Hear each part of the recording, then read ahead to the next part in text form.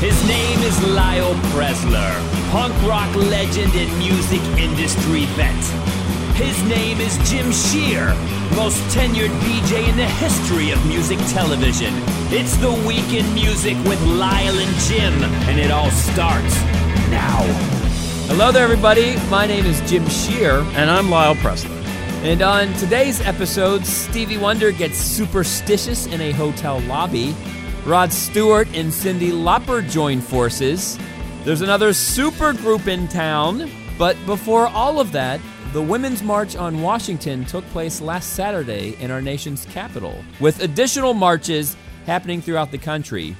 Rihanna joined in New York City. The Edge and Brad Wilk from Rage Against the Machine joined Juliette Lewis to rock out in Los Angeles. Alicia Keys and Janelle Monáe were on hand in Washington, D.C., as well as Madonna, who gave a speech that had a couple F-bombs in it, and she also contemplated, quote, blowing up the White House, unquote.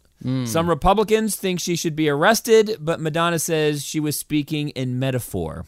Right. Yeah. Yeah, well, I You mean, think she should be arrested? No, and by the way, they wouldn't generally speaking arrest anybody. They would go talk to him, which I think I heard from one source that they had. I don't know whether that's true or not.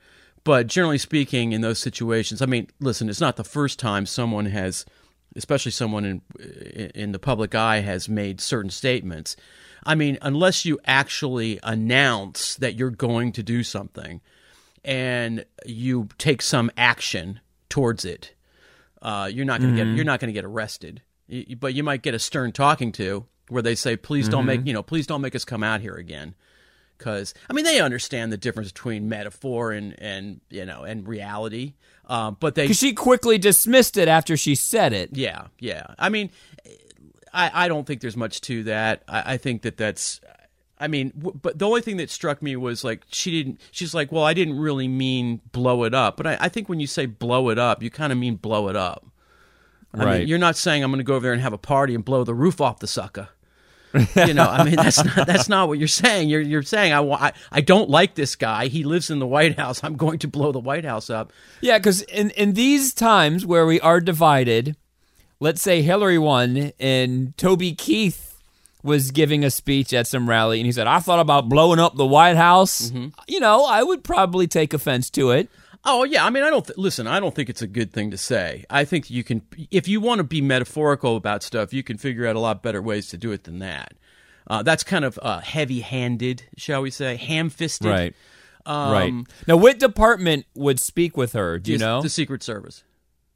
Yeah. See, if I was in the Secret Service, I'd be like, yeah, I think I need to talk to Madonna. I'd bring a whole bunch of albums. I'm like, could you sign this? Could you sign this one too? Listen, ma'am, we need to make sure that you're not going to do anything like this anymore. By the way, can I go? I'm going to go out to the car. I got some stuff for my niece.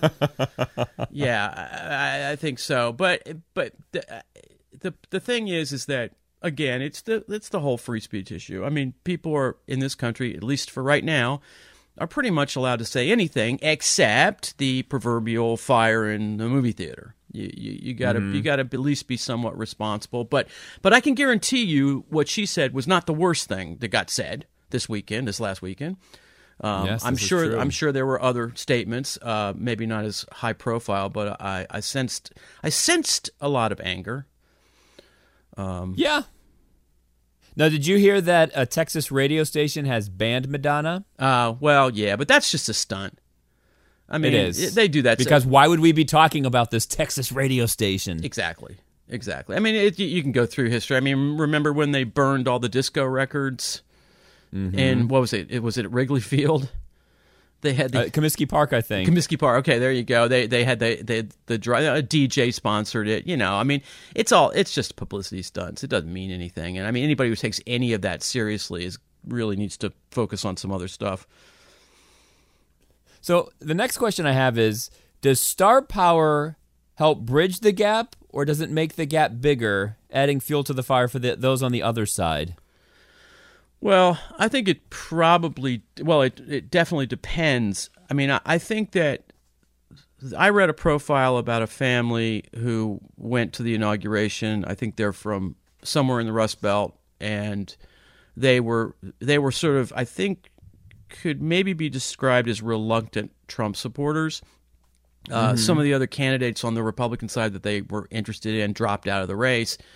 So they sort of, in the end, went with Trump. I think they see Trump as perhaps their only salvation because of the depressed areas in which they live and the lack of jobs and growing drug problems. I mean, a lot of these places have huge, really almost insane drug problems amongst the population.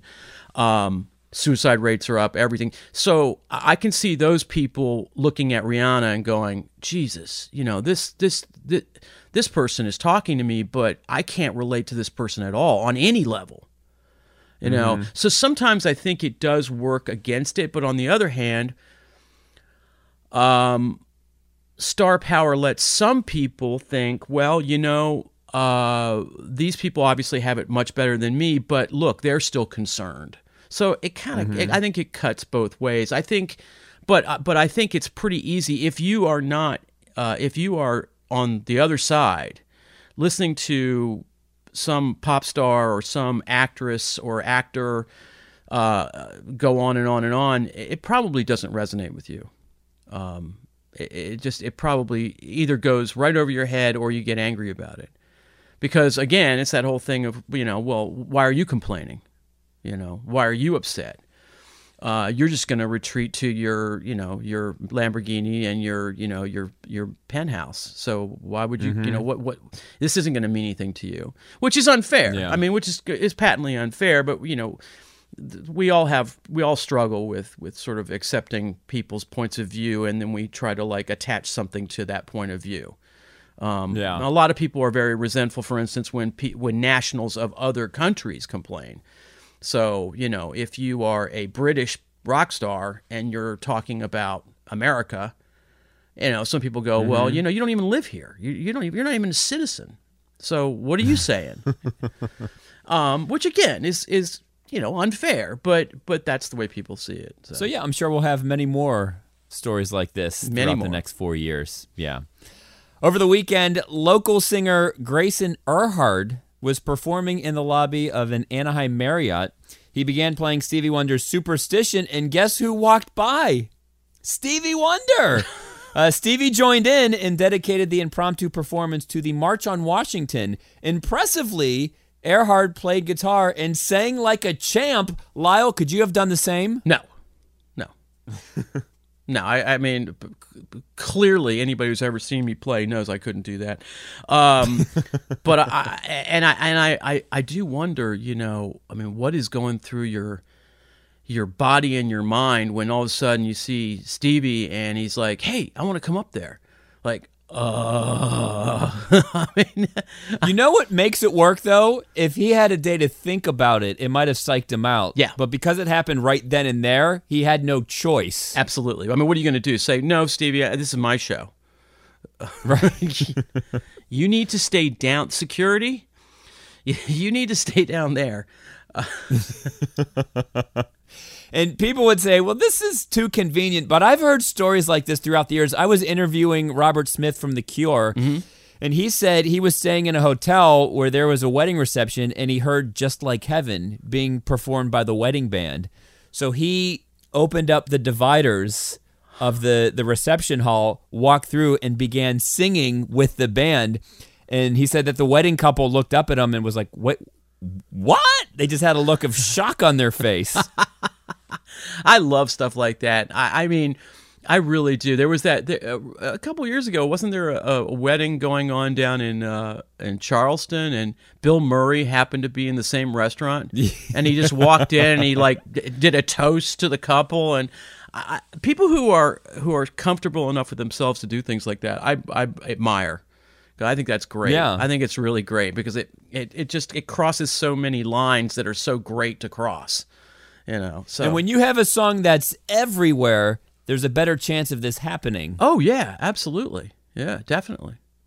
I don't know if you, Lyle, could walk past a wedding reception where Seeing Red was being played from Minor Threat. And you're like, oh, let me join in. Yeah, I don't know. I mean, that would be interesting. I mean, I think it's easier for a singer right? Right. Because they just get up there and sing, and there's no technology involved in it, so it would be easier. But yeah, I don't know. If it was Ian, would he do it? I don't know.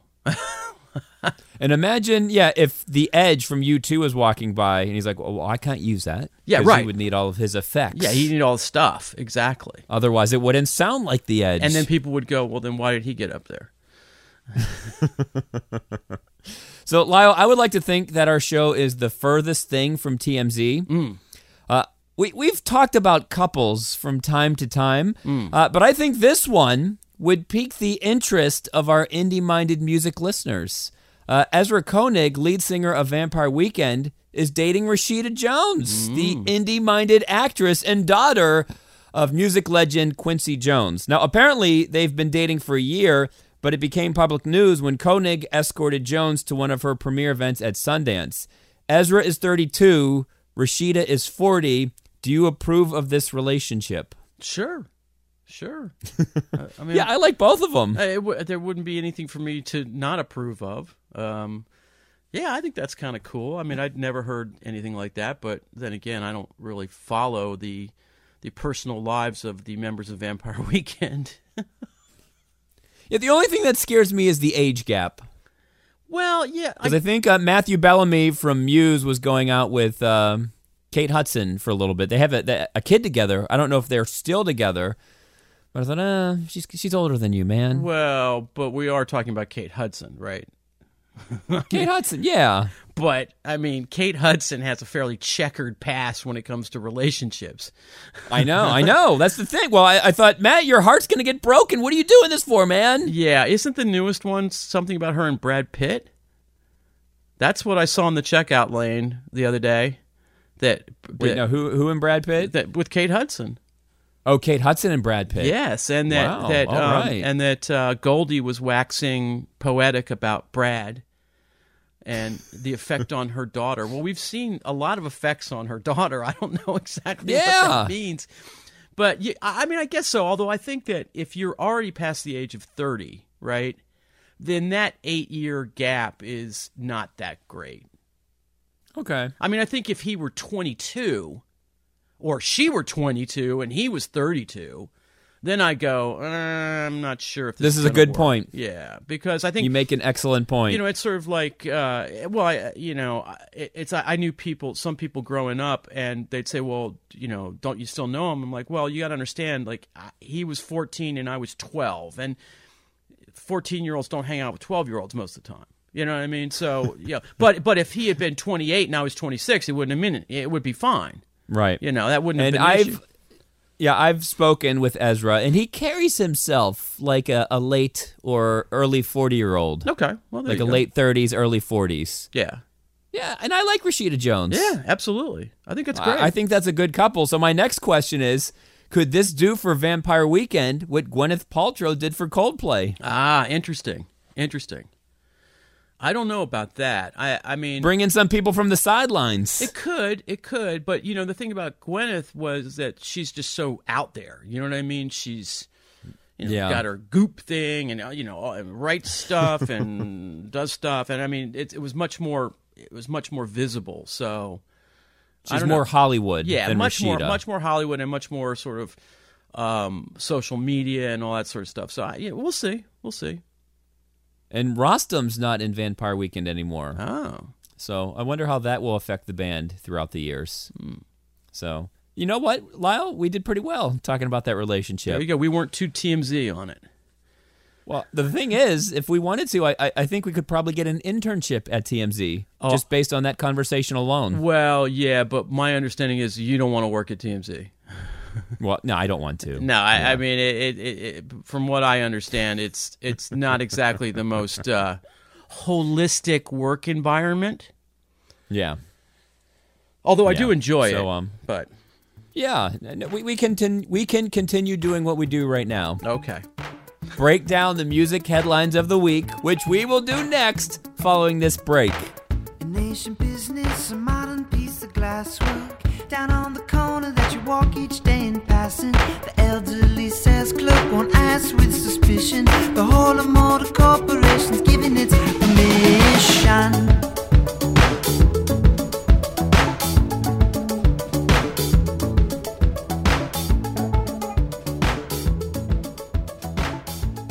everybody. Jim Shear and Lyle Presler on the Week in Music. Time to play an old favorite. Yay, nay, or nay. I will give you a music headline, Lyle, and you will tell me if you give it a yay, a, or nay. Very simple game. We've played it before. Played it a lot. Okay. But just explaining the roles in case someone is listening for the very first time. So the first headline is, it was just announced that Rod Stewart and Cyndi Lauper will join forces for an outdoor amphitheater summer tour this year. Yay, a, or nay? Before I say, when you say join forces, does that simply mean one of them's going to open and one of them's going to close? Or are they actually going to do... No, they're not going to do stuff together, right? no. Oh, well, then I'd give it I would doubt it. But maybe they do one song together, right? I'd give it an you know. I mean, you know, Rod Stewart, it's the great thing about Rod Stewart has always been that I can't tell you how many times, although I'm sure someone can look it up, Rod Stewart would announce that he was going on tour, and the first thing he would do is he'd go talk to Jeff Beck and say, Jeff, you got to come out with me. And Jeff would go, sure, and then 2 dates into the tour, Jeff would go home. And this happened like over and over and over until finally Rod was like, "Finally, I'm not going to ask you anymore because it just doesn't work." But I'm not a big Rod Stewart fan, although I think he's very talented and an interesting guy. But if Beck was actually with him, I actually might be tempted to go. Now, do you think of Rod Stewart as more 70s or 80s? 70s. 70s, yeah. I mean, I'm gonna give it an eh. Yeah. I'm gonna give it an A too, just because I think it would be better if she was touring with an 80s act. Oh, I see. Okay. Although, but you know, she's one of those artists with a sneaky popularity. I mean, you know, there are people like that who you may not have really paid a lot of attention to for the last, say, 20 years. And then you find out, like, wow, they've done this and this and this and this, and they go out on tour, and lots of people show up, and, you know, people really love it. And so she's sort of one of those stealth artists. So, no, well, I think the tour is going to do well. Yeah. And I mean, I think I guess what I'm saying is I think that she has kind of gotten to the point where she kind of appeals sort of across the board. No one necessarily, I mean, you and me sort of fix her in the 80s, right? We just go 80s right there. I mean, almost quintessential. Yeah. But I think a lot of other people say they don't look at it that way. They just sort of look at her and just as her. They don't. So who opens and who opens and who closes? Oh, that's an interesting question because I'm not so sure that they aren't fairly even in terms of popularity. I mean, let's put it this way: Rod could go and sell out Madison Square Garden, right? Mm-hmm. So could Cyndi. So. By themselves. So I don't know. I don't know how that would go. I would think Cyndi Lauper would open, right? I would think so, yeah. And you know what? In those situations, you might prefer to open. Yeah, it's not a bad thing to open because you have everyone there. Right, and let's remember, it's not going to be one of those opening things that you and I have talked about where someone has to play with the house lights on and everyone's like buying popcorn. You know, she would have a feature. I mean, it'll be featured and it'll be after everyone's in the venue. So... But I remember a couple times where we would play with people, and either they would say to us, "Look, you guys go on. We're going on first because we don't want to follow you," or we'd say, "We don't want to follow you." So, particularly if you're in someone's hometown, you say like, "You know what? Let us just go on first because you guys, this is your audience." I mean, it's a little different because it's not an arena show and it doesn't have the same kind of composition of audience, but I can understand how some people just say, you know what, I'm comfortable in my spot. That's fine. I'll open. It'll be fun. Because years ago when Green Day and Blink-182 went out on tour together, Green Day opened up for Blink-182 and everyone was outraged. And I think it was actually Green Day's, they called it. They said, well, listen, we're going to have all of Blink's fans there. Right. And then they close out the show and we're going to have our fans there. And around mid to late set, everyone's there. Right. So you have everyone's eyes, and that's why they decided to do it. Right, and the other thing you can do is you can leave. You can leave. You can say like, okay, well, we're gonna go out. If you want to join us, we're gonna be at such and such a club, you know. And you're already like well on your way partying, but before the other band is even finishing their encore. So so that works out all right. And I always feel bad for the bands where they open up for the headliners and then they come on late in the set to perform a song with the headliner. Yeah. I thought, oh man, 40 days out of the year, you got to like sit around backstage and wait for that one song you come on for. That's right. Exactly. So, but I think at the Blink-182 Green Day show, there was no collabos like that, so they could have just left if they wanted to after their set. Yeah, and it's always a weird thing too, because you don't want to diss the other band, but if you've been on tour with them after the first week or so, it's like, okay, well, we kind of know what you guys see are the gonna same do. thing every night. Yeah, and by the way, I mean, yeah, if I only had a situation a couple times where there was a steady opener, and it would be like, you guys don't have to watch us. I mean, you don't have to stick around. Don't feel obligated to do that. You've already seen this thing over and over again, and so don't feel you have to be there. Yeah, it's funny being in bands where you want people to come to your show, but you kind of don't want them to come to your show. Because I remember when I was in a band and I'd pass out the flyers to people at work, and they'd look at it and be like, well, you don't have to come. Like, don't come. Don't feel obliged to come. Like, I don't want you to come now because I know you got stuff to do, so don't come. Nobody come to my show. Everyone stay at home. Well, I play for the sound man. I've done that over the years where people who would say, so, I've heard all about your band. Can I go buy it? And I'd go, oh God, you're not gonna like this, and I would sort of go, well, I'm not sure, and you don't ever want to do that to somebody because that's not fair. But you say like, well, I don't really know that this is going to be your cup of tea. But if you're going to insist, I'll just give you a copy. That way you won't feel like you've spent your money on it. You know what I mean? Like, even my uncle did it just the other day, and after all these years. And he said, so can I go buy it? And I was like, I'll tell you what, I'll send you one. I'm thinking like, Jesus, this is not going to be good. But right. Yeah, I mean, but people are, they're well-meaning and all that stuff. But you sort of, after all these years, I can sort of tell, like, you might not go for this. Yeah, and I'm not offended when people don't like my music. No, because I assume that they wouldn't like my music. Right.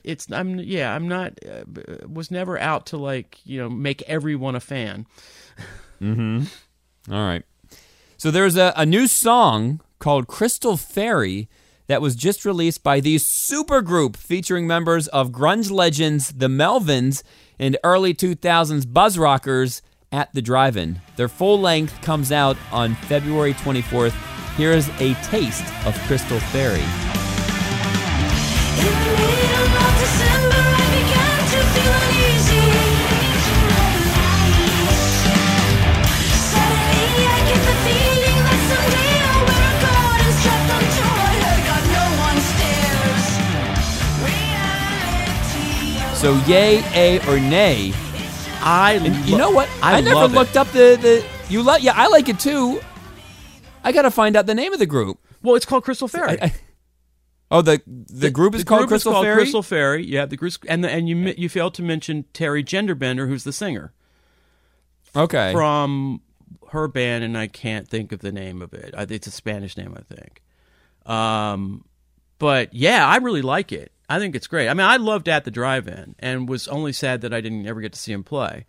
And I saw the Melvins, and the Melvins are the Melvins. But that's definitely an acquired taste. But I always thought it was cool. I thought it was cool, but I like this. I think it's really good. Oh yeah, Les Butcherettes. Yes, Les Butcherettes. That's right. And no, I really I guess that would be French, probably, wouldn't it? But I think it's really good, and I think she's great. I mean, she's a really great singer. So I think that would probably. I hope they play dates because I think that'd be a cool show. Of course, No, I like it. Of course, it'll be I way hope too cool. Buzz. Yeah, I hope Buzz can tell Omar, hey, let's keep the songs under 7 minutes. yeah, true. If we can do that, then I'm all in. So I'm going to give it a yay. I'll give it a yay. Yeah. So Crystal Fairy. The song also called Crystal Fairy. I told you this story last week. I announced one of Audioslay's very first shows, and I went through this big intro of Rage Against the Machine and Soundgarden, and not once did I mention their band name. Yeah, that's kind of a problem. It's my curse. Yeah. Crystal Fairy. I got to get it through my head. Crystal Fairy. It took me a while because I was looking up the songs, and sometimes the way that they do it, where you're never sure whether the name of the song is first. Yeah, I know what you're talking about. Or the band is first. Mhm. And the first song I ran into was called Drugs on the Bus. And frankly, knowing the members of the band, Drugs on the Bus could have been the name of the band. So I finally figured it out. No, you're right. Yeah. So You're right. yeah. All right, last one in Yay, A, or Nay. Celebrating the 15th anniversary of their debut album, Turn on the Bright Lights, Interpol will play the album in its entirety out on tour this year. Yay, A, or Nay? A. Same here. I'm I give it an A. I like Interpol, and I like the album. Yeah, but I mean, it's just, I think the problem with this stuff, and we've talked about bands doing this, and U2 and Joshua Tree and everything. Which, by the way, I must say, I ran the whole issue by several people about when to play Joshua Tree in the set, and pretty much everybody agreed it should be played first. No, you know what? Rolling Stone, I think they interviewed Adam Clayton this week, Mm-hmm. and they said, well, when is it going to happen? He's like, well, we can't open up with it. Yeah. So we're still trying to figure out when we place it into the set. So they don't even know yet. But that's weird to say we can't. Well, I mean, where's the? I mean, maybe there's some reason that I don't understand. I'm sure there is. But Well, he was saying that they kind of have to warm up the crowd a little bit, get them in that 80s frame of mind. So you just can't start off cold turkey with the Joshua Tree. Yeah, but as you you have to warm them up with a couple songs. yeah, but as you pointed out, the album starts out strong. I mean, I know it does. Yeah, so well, anyway, I mean, it's their thing, so I don't know. But as far as Interpol is concerned, I mean, the problem is we're now becoming sort of immune to this concept. We're going to go out and play the album in its entirety. It's like, okay, yeah, you and everybody else. So, which is It's not so doesn't- arbitrary because some people do it at the 10-year mark. Some people do it at 15, 20, 25. Do you think there ought to be Some a people rule? do it for all of them. Do you think it ought to be a rule? Sort of like the Rock and Roll Hall of Fame. There's a time that it's. I wish. It's I 25 feel like years in or today's culture, we don't celebrate the 25th anniversary anymore. We always jump the gun and do it at 20. So why can't we wait that 5 extra years? Well, it's like people. Have you known people who would say, we're organizing a gala for so and so's 37th birthday, and I'd be like, yeah, no. what? How about you can do a small club show at your 10th year anniversary. Right. You can do a biggie at 25, and then when you hit 50, you can play Desert Trip. I guess, yeah. Although that's going to really, well, it might be good. That's going to really, narrow the field. Yeah. Yeah. Okay. There you go. Well, Bad Religion's And getting to that. Like I said, I like the album. There was an article I read this week online where it called Turn on the Bright Lights legendary. It called it classic. And I'm like, well, I guess if you were a teenager in the early 2000s, maybe this is classic and legendary for you. But for me, it's just another good album. Well, and also, I mean, with all due respect to Interpol, who I like, they never really, I mean, they're not U2 in terms of popularity. No, they're not. No. Yeah, and I mean that's why I think some of this is a little silly because it's sort of like, okay, well, I mean, yeah, but when you went out and played to your audience, you pretty much played that record. So, I mean, not in its entirety, maybe, but you played it, and that's sort of what you're Right. known for. So I don't really know that it's not like you plucked an album out of your vast catalog going back Right. 40 years and said, you know what, we've never played a lot of these songs in all these years. Why don't we just do the whole record? That'd be really interesting. That's where I think it's interesting. I'm not so sure it's that interesting if really that's one of the cornerstones of your set and you just decide, like, now we're going to make a big deal about it because a certain number of years have passed. Now you see we're trashing them. Now Now we're trashing If you wait till 25, then we get more excited about it. Exactly. There you go. So birthdays today. Yes, we have a few. Actually, some good ones today. Alicia Keys, the aforementioned, is 36 today. Okay. Andy Cox, the guitarist who was in The Beat, better known here as the English Beat, and also founded Fine Young Cannibals, is 61 years old. Callum Hood from 5 Seconds of Summer, I believe he's the bass player. He's 21. We've mentioned them on this program as well. And my daughter was so excited. The rapper, singer I Love Memphis, otherwise known as Richard Colbert, whose famous song Hit the Quan, I guarantee you if you walk into an elementary school and go Hit the Quan, you are going to have people dancing. And he is 24. So yesterday when I was doing the laundry, I picked up a book because there's a book exchange in our laundry room. Okay. In the apartment building that I live. So it's called Color Astrology. So there's a different color for every day of the year. Okay. So today is January 25th. You just mentioned all of those birthdays.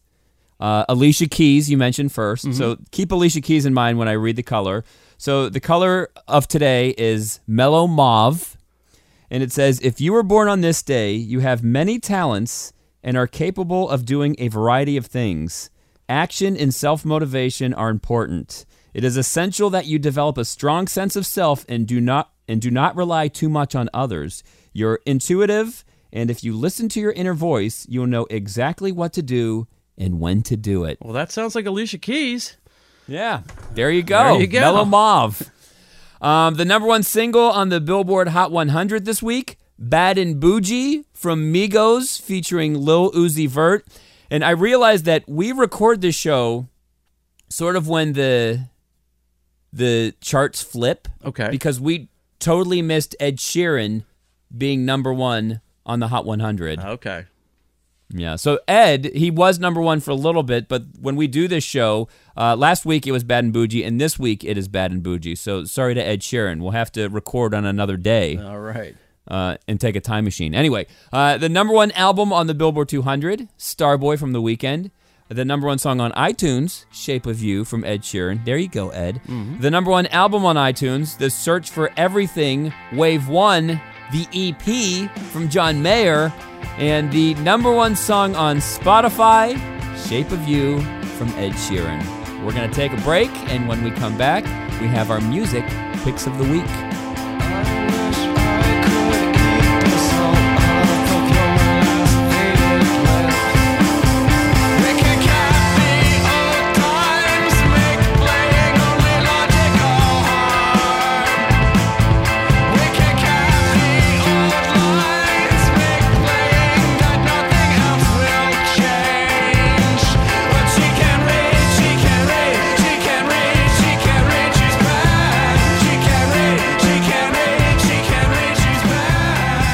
Oh, yes. We're back. Time for the music picks of the week. Jim Shear and Lyle Presler on the Week in Music. So, Lyle,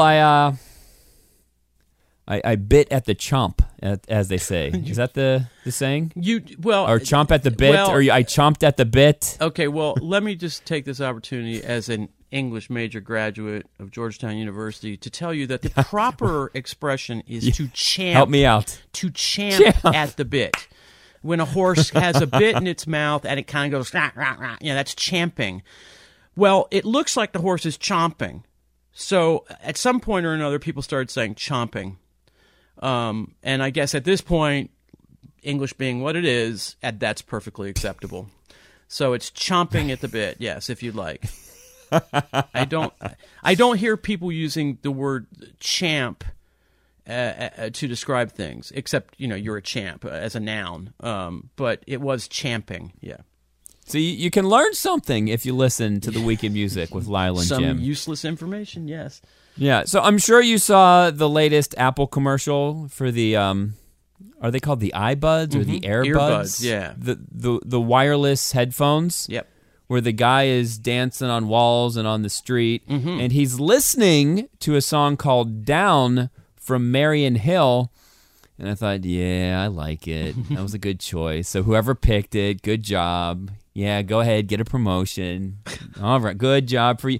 And to me, this is the music video. Like, I don't know if Marion Hill has an actual official music video for Down, but whatever she has, it's not as good as the commercial. Yeah, she shouldn't need one. No, because when I hear this song, I think of the guy dancing on the walls. Absolutely. So here you go, Down from Marion Hill. Didn't even really wanna go, but if you get me out, you get a show. There's so many bodies on the floor, so baby, we should go and add some more. Are you down, did it down, did it down, did it down, down, down? Down, did it down, did it down, did it down, down, down. Everywhere I look are people's hands thrown up in the air to help them dance. Come on, baby, catch me if you can. I know you don't have any other plans. Are you down, did it down, did it down, did it down, down, down? Down, did it down, did it down, did it down, down, down? Are you down, down, down, down? Are you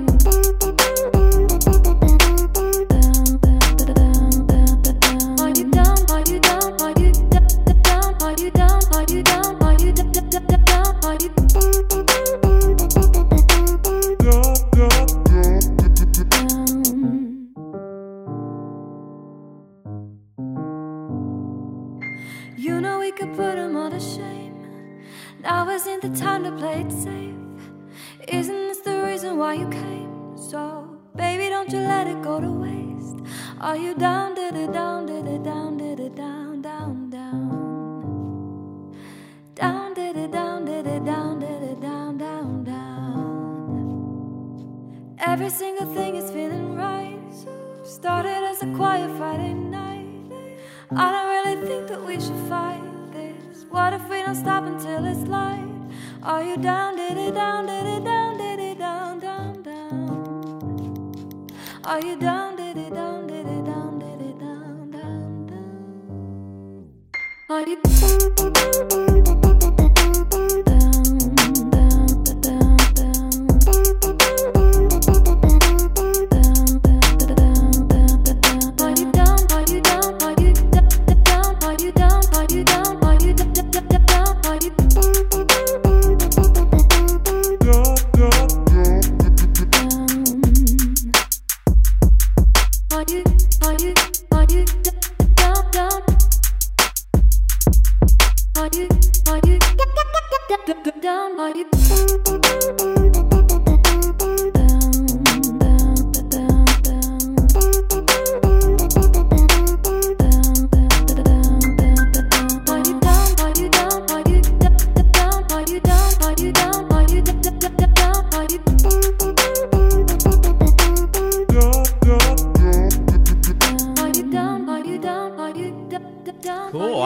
Yeah, no, I remember it clearly from the commercial.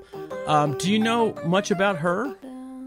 I don't. Oh, okay. Well, that's for that's for the listeners to go find out something about her. Wait, let me look her up right now. All right. I think I did look something up very quick. An American songwriting duo. Oh, it's not a person. Oh. From Philadelphia, made up of production artist Jeremy Lloyd and vocalist Samantha Gongol. Oh, so her name's not even Marion. Oh, that's weird. Their name comes from two characters in the musical The Music Man, Marion Peru and Harold Hill. Okay. You see, go. You do learn some stuff here.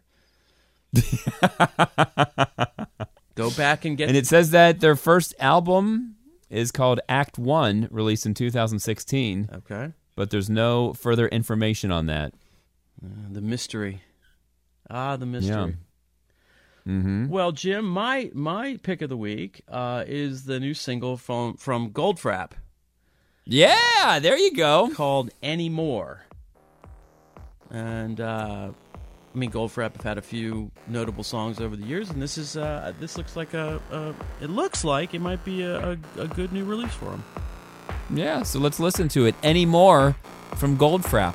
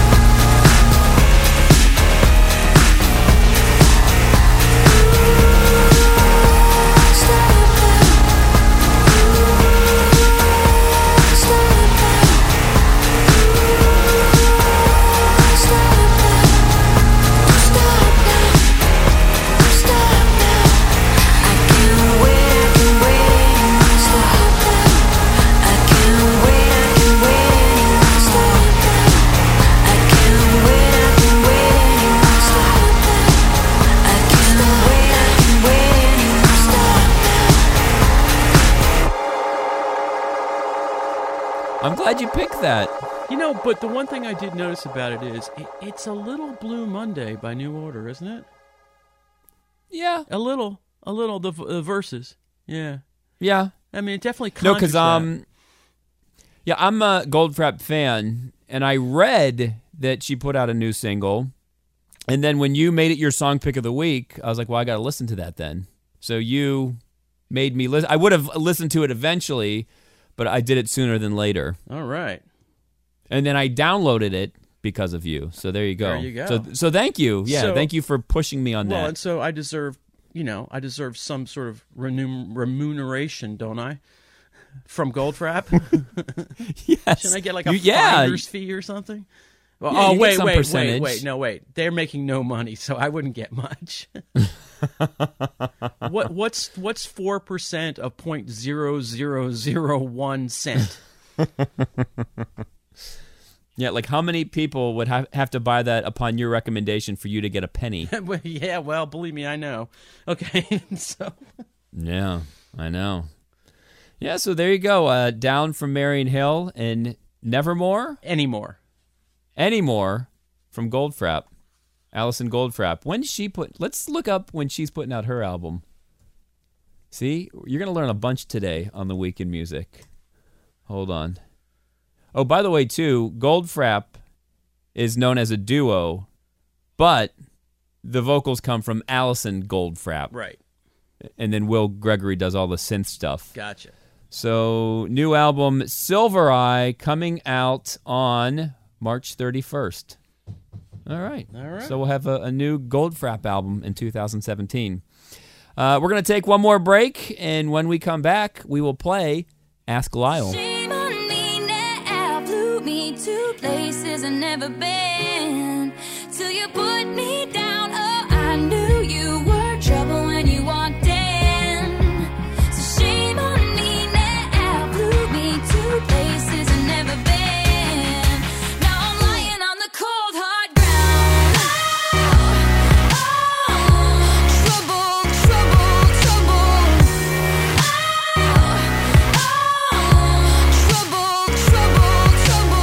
Hey everybody, Jim Shear with Lyle Presler on The Week in Music. Time now to play Ask Lyle. Ask Lyle. I have a couple questions for you today. Okay.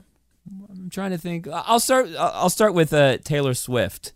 So there was an article online this week that called her a casual feminist, saying that Taylor Swift should have said more during the election, and she should have voiced her opinion whether she was right or left during this whole inauguration march on Washington. So my question is, should Taylor Swift have said something last weekend? No. I mean, not no, she shouldn't have, but no, she doesn't have to. And it's funny that you brought this up, because prior to our recording this, I was listening to a radio station who had on a couple of the guys from Train. Pat and I guess the guitar player. I forget his name. Jimmy? Is it Jimmy, I think? Something like that, yeah. Sorry about that if we got your name wrong. Anyway, it was one of these things where they appeared on the show and they played a couple of things from their new record. And then they had a thing where the host of the show would just shout out songs, and they had to try to figure out how to play at least part of it, which may have been slightly a setup. If you've ever gone to see They Might Be Giants, they have this thing where they just flip through the radio dial and then they play the song. It's pretty, and they really do it. I'm told that it's real. Like that, whatever city they're in, they just flip it around, find a station that's playing a bit of music, and sometimes it doesn't work, by the way.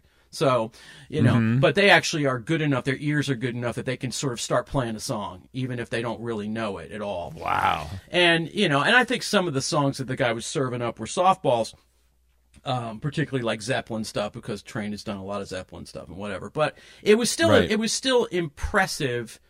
I mean, Pat is an impressive singer. There's no question about that. And you could tell that these guys, their ears are so good that they even if they have to fake their way through it, they know enough to go, oh, I think this chord follows that chord.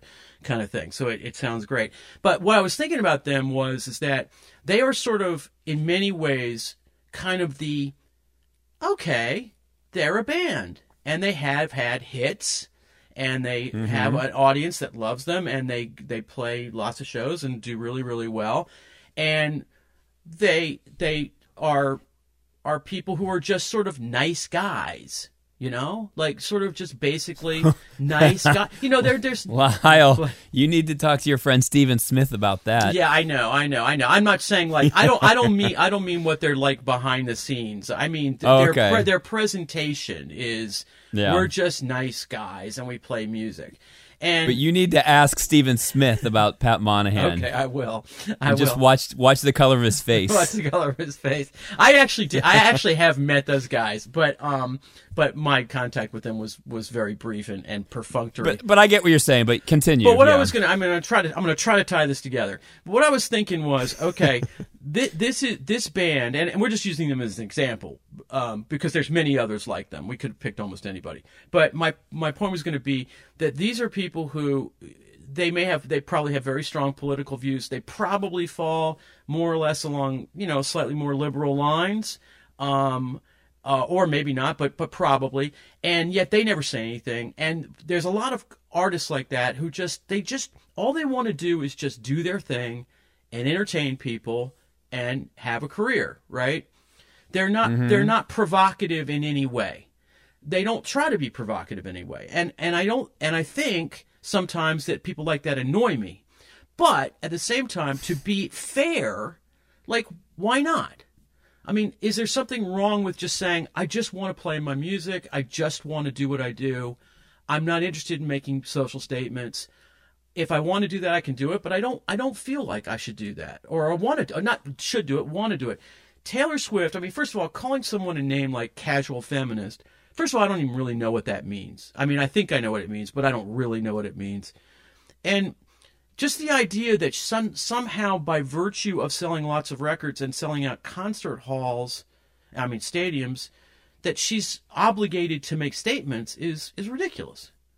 But wasn't the whole thing that she was calling herself a feminist during her last tour? Well, maybe so, but I mean, I sat through that show, and I mean, she must have talked for, if you strung it all together, she must have talked for 15 minutes. And largely it was about girls and empowering yourself and believing in yourself. And to me, that's feminism. Maybe not with a big F, but with a small f, certainly, right? So I don't necessarily agree that just because you have certain ideas that I think are very positive, that necessarily then you have to turn those into political ideas. I mean, I think there's a difference. I think there's a difference between having certain kinds of attitudes and believing in certain things and not necessarily turning it into political statements. Because I think a lot of women, especially those at the march, probably want Taylor Swift to be more Gloria Steinem. Well, yeah, but then she wouldn't be Taylor Swift. I mean, then she wouldn't be Taylor Swift. That's the problem. I mean, it's like saying, well, I want a combination of these three things. It's like, well, that's great, and that might be interesting, but we got Madonna. I mean, you know what I mean? Yeah. I mean, if you really want to start looking around for those people, they're out there.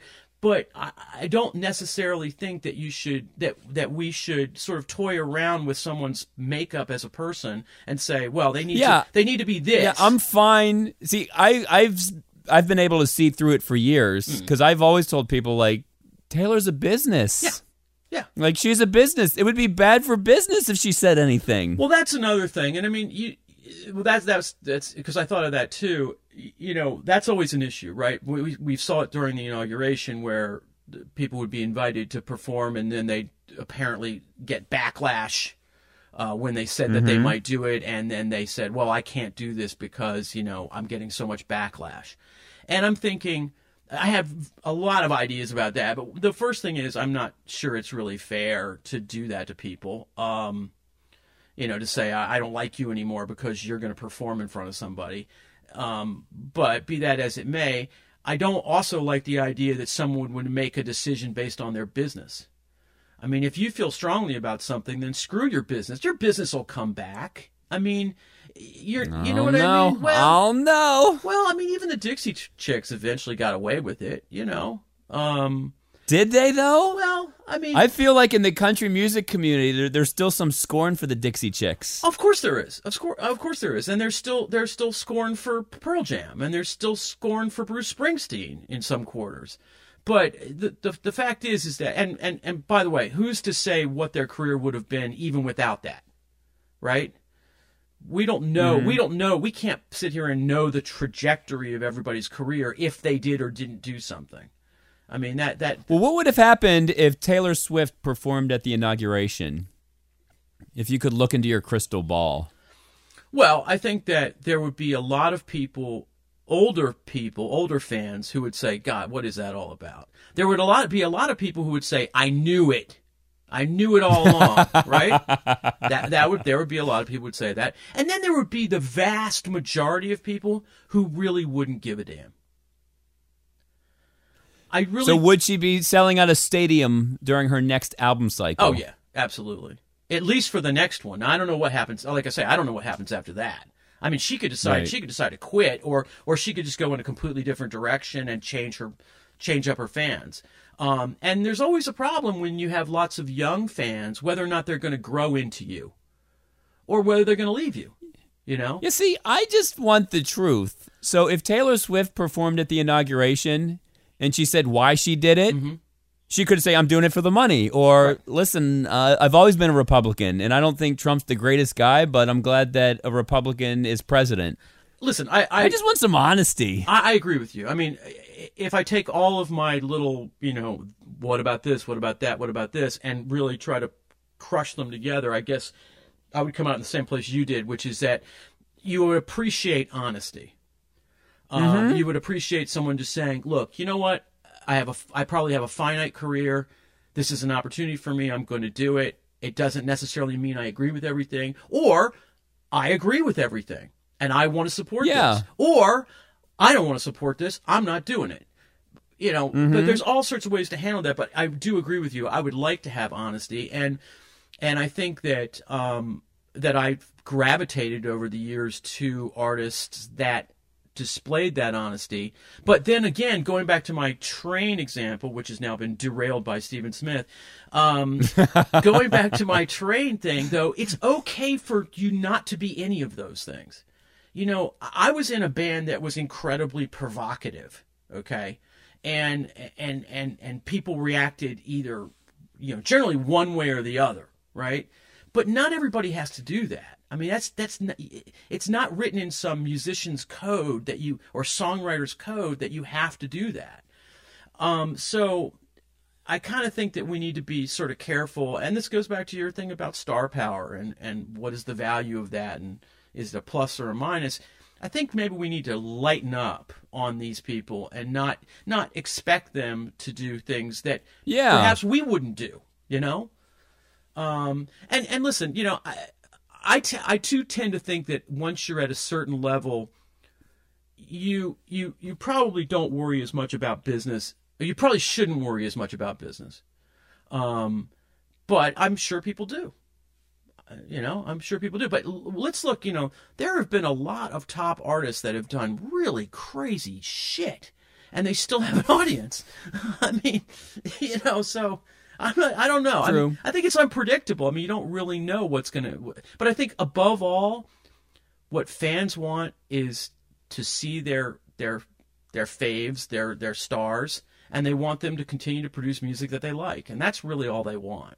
Yeah, and I think in a way it's unfair to pick any popular person, especially in a time like this, and say, well, why doesn't this person do that? Or why doesn't that person do this? Absolutely. And by the way, I mean, would it be fair to have Taylor in the room right now and grill her and say, you know what, you say you're this, but would we really expect her to sit there and explain it?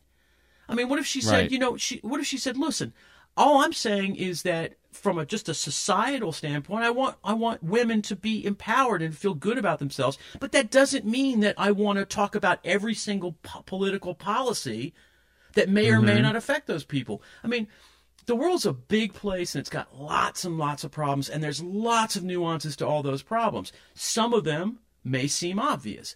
Others may seem obvious upon first glance, and then you get into the nitty-gritty and you go, uh-oh, I'm not sure I'm not sure I feel comfortable with having a monolithic stand. So I don't think it would be fair to force her to explain that.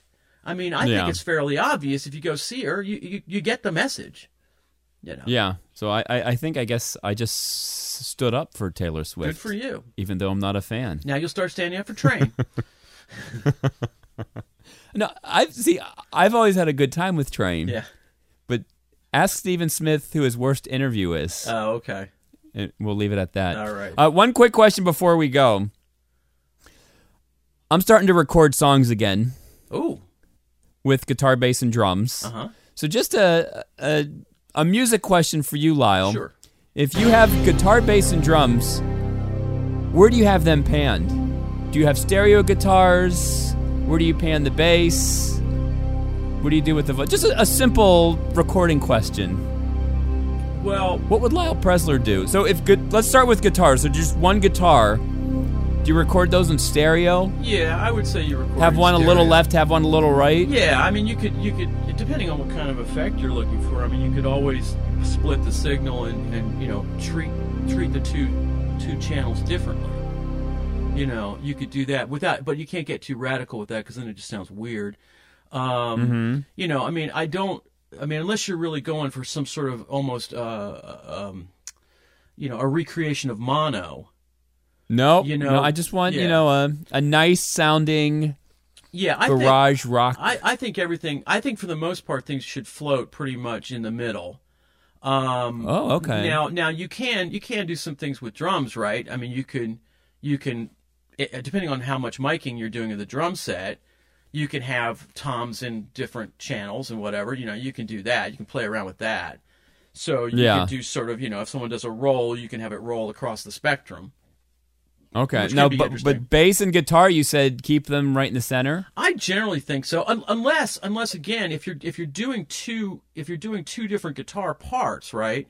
So it's you've got two things going. You can play around with that. So maybe you want, like, if you got sort of a guitar that goes bamp and then another one goes bamp, right afterwards, you can do them in left right, and that creates like a nice little sort of ping pong kind of thing. But for the most part, I think that people are more or less used to listening to stuff that's sort of right in front of them, with a little like little things happening maybe at the sides. But I mean, I just think that's where people feel most comfortable. But depending on the music you're doing, you may do all sorts of different stuff. I mean, now, did you ever play with distortion? I mean, well, you did play with distortion, but did you ever have a pedal? Yeah, I had a pedal. I think, in fact, the earliest stuff we recorded, I was using a pedal. What kind of pedal did you have? I think it was an MXR Distortion Plus, probably. That little banana yellow thing. Or not banana yellow, I guess it was more mustardy colored. But, it's the standard stomp box that people used back then. It's pretty simple. The stuff they have today is ridiculously complex in terms of the sounds. I mean, I'm always amazed that if you buy one of those pod things, those Line 6 things, they can recreate a lot of amplifier sounds that, I mean, the purist would say I can hear the difference, but, it's one of those things where, really? So would you play clean and then go into distortion? Yeah, I mean, basically, well, at the time that I was using a pedal, the deal was that my amp wasn't easily overdrive. You couldn't overdrive it very easily because I think it was like a 50-watt Marshall, and I don't even think it had a master volume on it. So you weren't you didn't have a gain channel and then an overall volume where you can actually get distortion at low volume. And obviously if you're in the studio, and particularly if you're playing, with another person in the same room, you can't be really, really loud, because then you can't record it. It just it bleeds in, it bleeds into everything. So your goal, especially in the kind of recording you're talking about, is to be able to get the sound you want at low volume so that you can properly record it. So yeah, that was when I did that. But later on, when I got amplifiers that could be easily overdriven, I wasn't using any kind of distortion box anymore, and I was just so you just got rid of the box? Yeah, completely. yeah, it was just straight into the amp. And you played that tone for the whole show. Yeah, absolutely. I never fooled around with. Well, at one point I did. I had sort of a Roland amplifier that had like a chorus on it, and I experimented for a while with like having a Marshall, just doing pure overdrive, and then I had like a separate amplifier, so a splitter box, and I could run them both at the same time and create a little bit of a chorus effect on stuff. But to be perfectly honest with you, it was more trouble than it was worth. I don't think anybody noticed it. It was two amplifiers instead of one, and it was easy for depending on the sound person, it was easy for them to overwhelm it with the chorus, which made it sound like I was in a completely different band. So I'm having a little trouble remembering all the details of it, but I think that I know at some point I just decided it wasn't worth doing anymore. I think I had a Roland Jazz Chorus amp, which is a sort of a famous amp from the 80s, and it was a cool amp. It was a cool amp, but it really wasn't. It really wasn't completely suited for what I was doing, especially live. I kind of wanted to get a little bit more tonal nuance in the sound, which you could do in the studio fairly easily, obviously. But I kind of wanted to do that live, but it just didn't really translate. And you have to also remember that, the sound systems weren't the best either. So, half the time you weren't even in the mains. I mean, I was all bummed on the CBS Saturday morning show, and they might have showed it on the Sunday morning show too. They did a profile piece on the 930 Club. Okay. And they didn't mention Minor Threat. Really? They did not. Well, but they said, a lot of hardcore, and then they showed a picture of Henry Rollins, and then that was it. Well, yeah, but that's kind of understandable. I mean, so yeah, but the truth of the matter is that there's two things, and one is that the original 930 Club. I mean, anybody played there.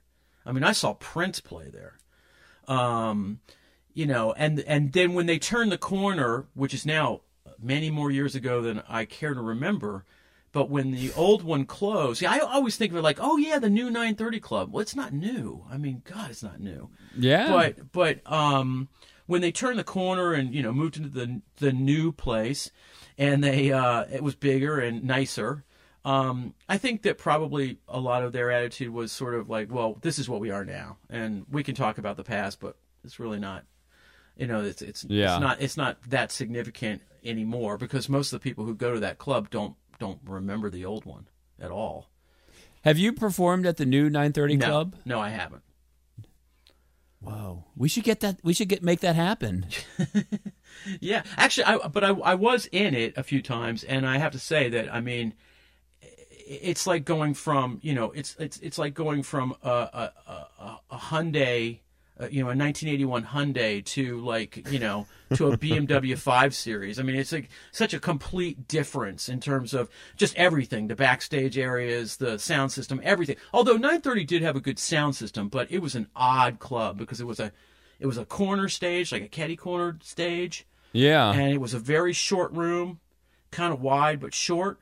And there was a bar like right there, and then there were like a long hallway into other rooms, and so it was a very odd room.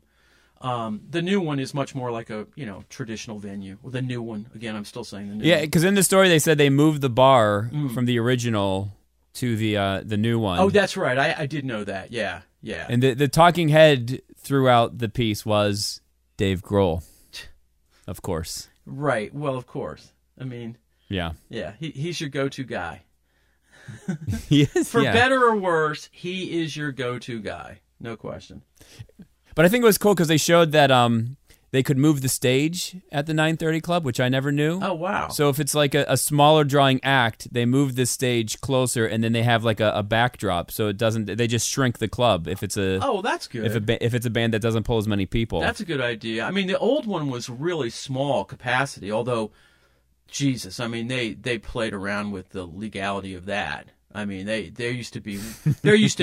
were times, seriously, Jim, where there was like twice as many people in there than maximum capacity. And I remember playing one show there. We had come back from touring, so we were in good shape.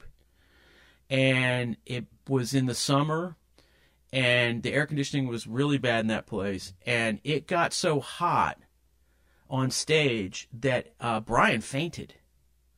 like literally fell against his amplifier out cold for a few seconds. And I remember like just dropping to my knees on the floor of the stage and trying to suck the air because, you know, hot air rises. Yeah. And so where I was standing, there was no oxygen. You would breathe in and you just get like, you know, 10% of the oxygen you normally would have gotten.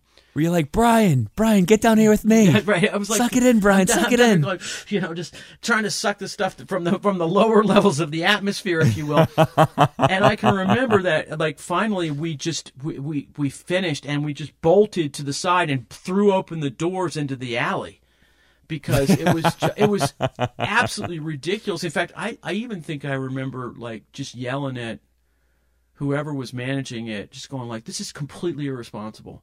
I mean, you cannot create conditions like this. If we hadn't been in decent shape or we'd been older, there's always a possibility of someone having a heart attack in a situation like that. Mm-hmm. Yeah. So the new place is a completely different animal altogether, and it's a really everybody I've ever talked to who's played there really likes it. So yeah, I saw Atari Teenage Riot there. Okay.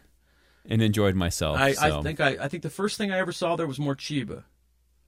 Oh, okay. Yeah, they were on Sire, and I was working with them, and I said, "Boy, if they're going to go play this new 930 Club, I'm going to go down and see it." And I was just amazed by the backstage because the backstage at the old one was literally downstairs, amongst old furniture and the usual crap bathrooms. Let's get Lyle Presler to play the new 930. Well, we should call Dave Grohl. There you go. I bet he can make anything happen. Yeah, absolutely. Just snap of his fingers. Yeah. All right. So that will do it for us. Please join us next week. Thank you for listening. For Lyle Presler, my name is Jim Shear, and we will see Yins later. So long, farewell, I'll be to say goodnight.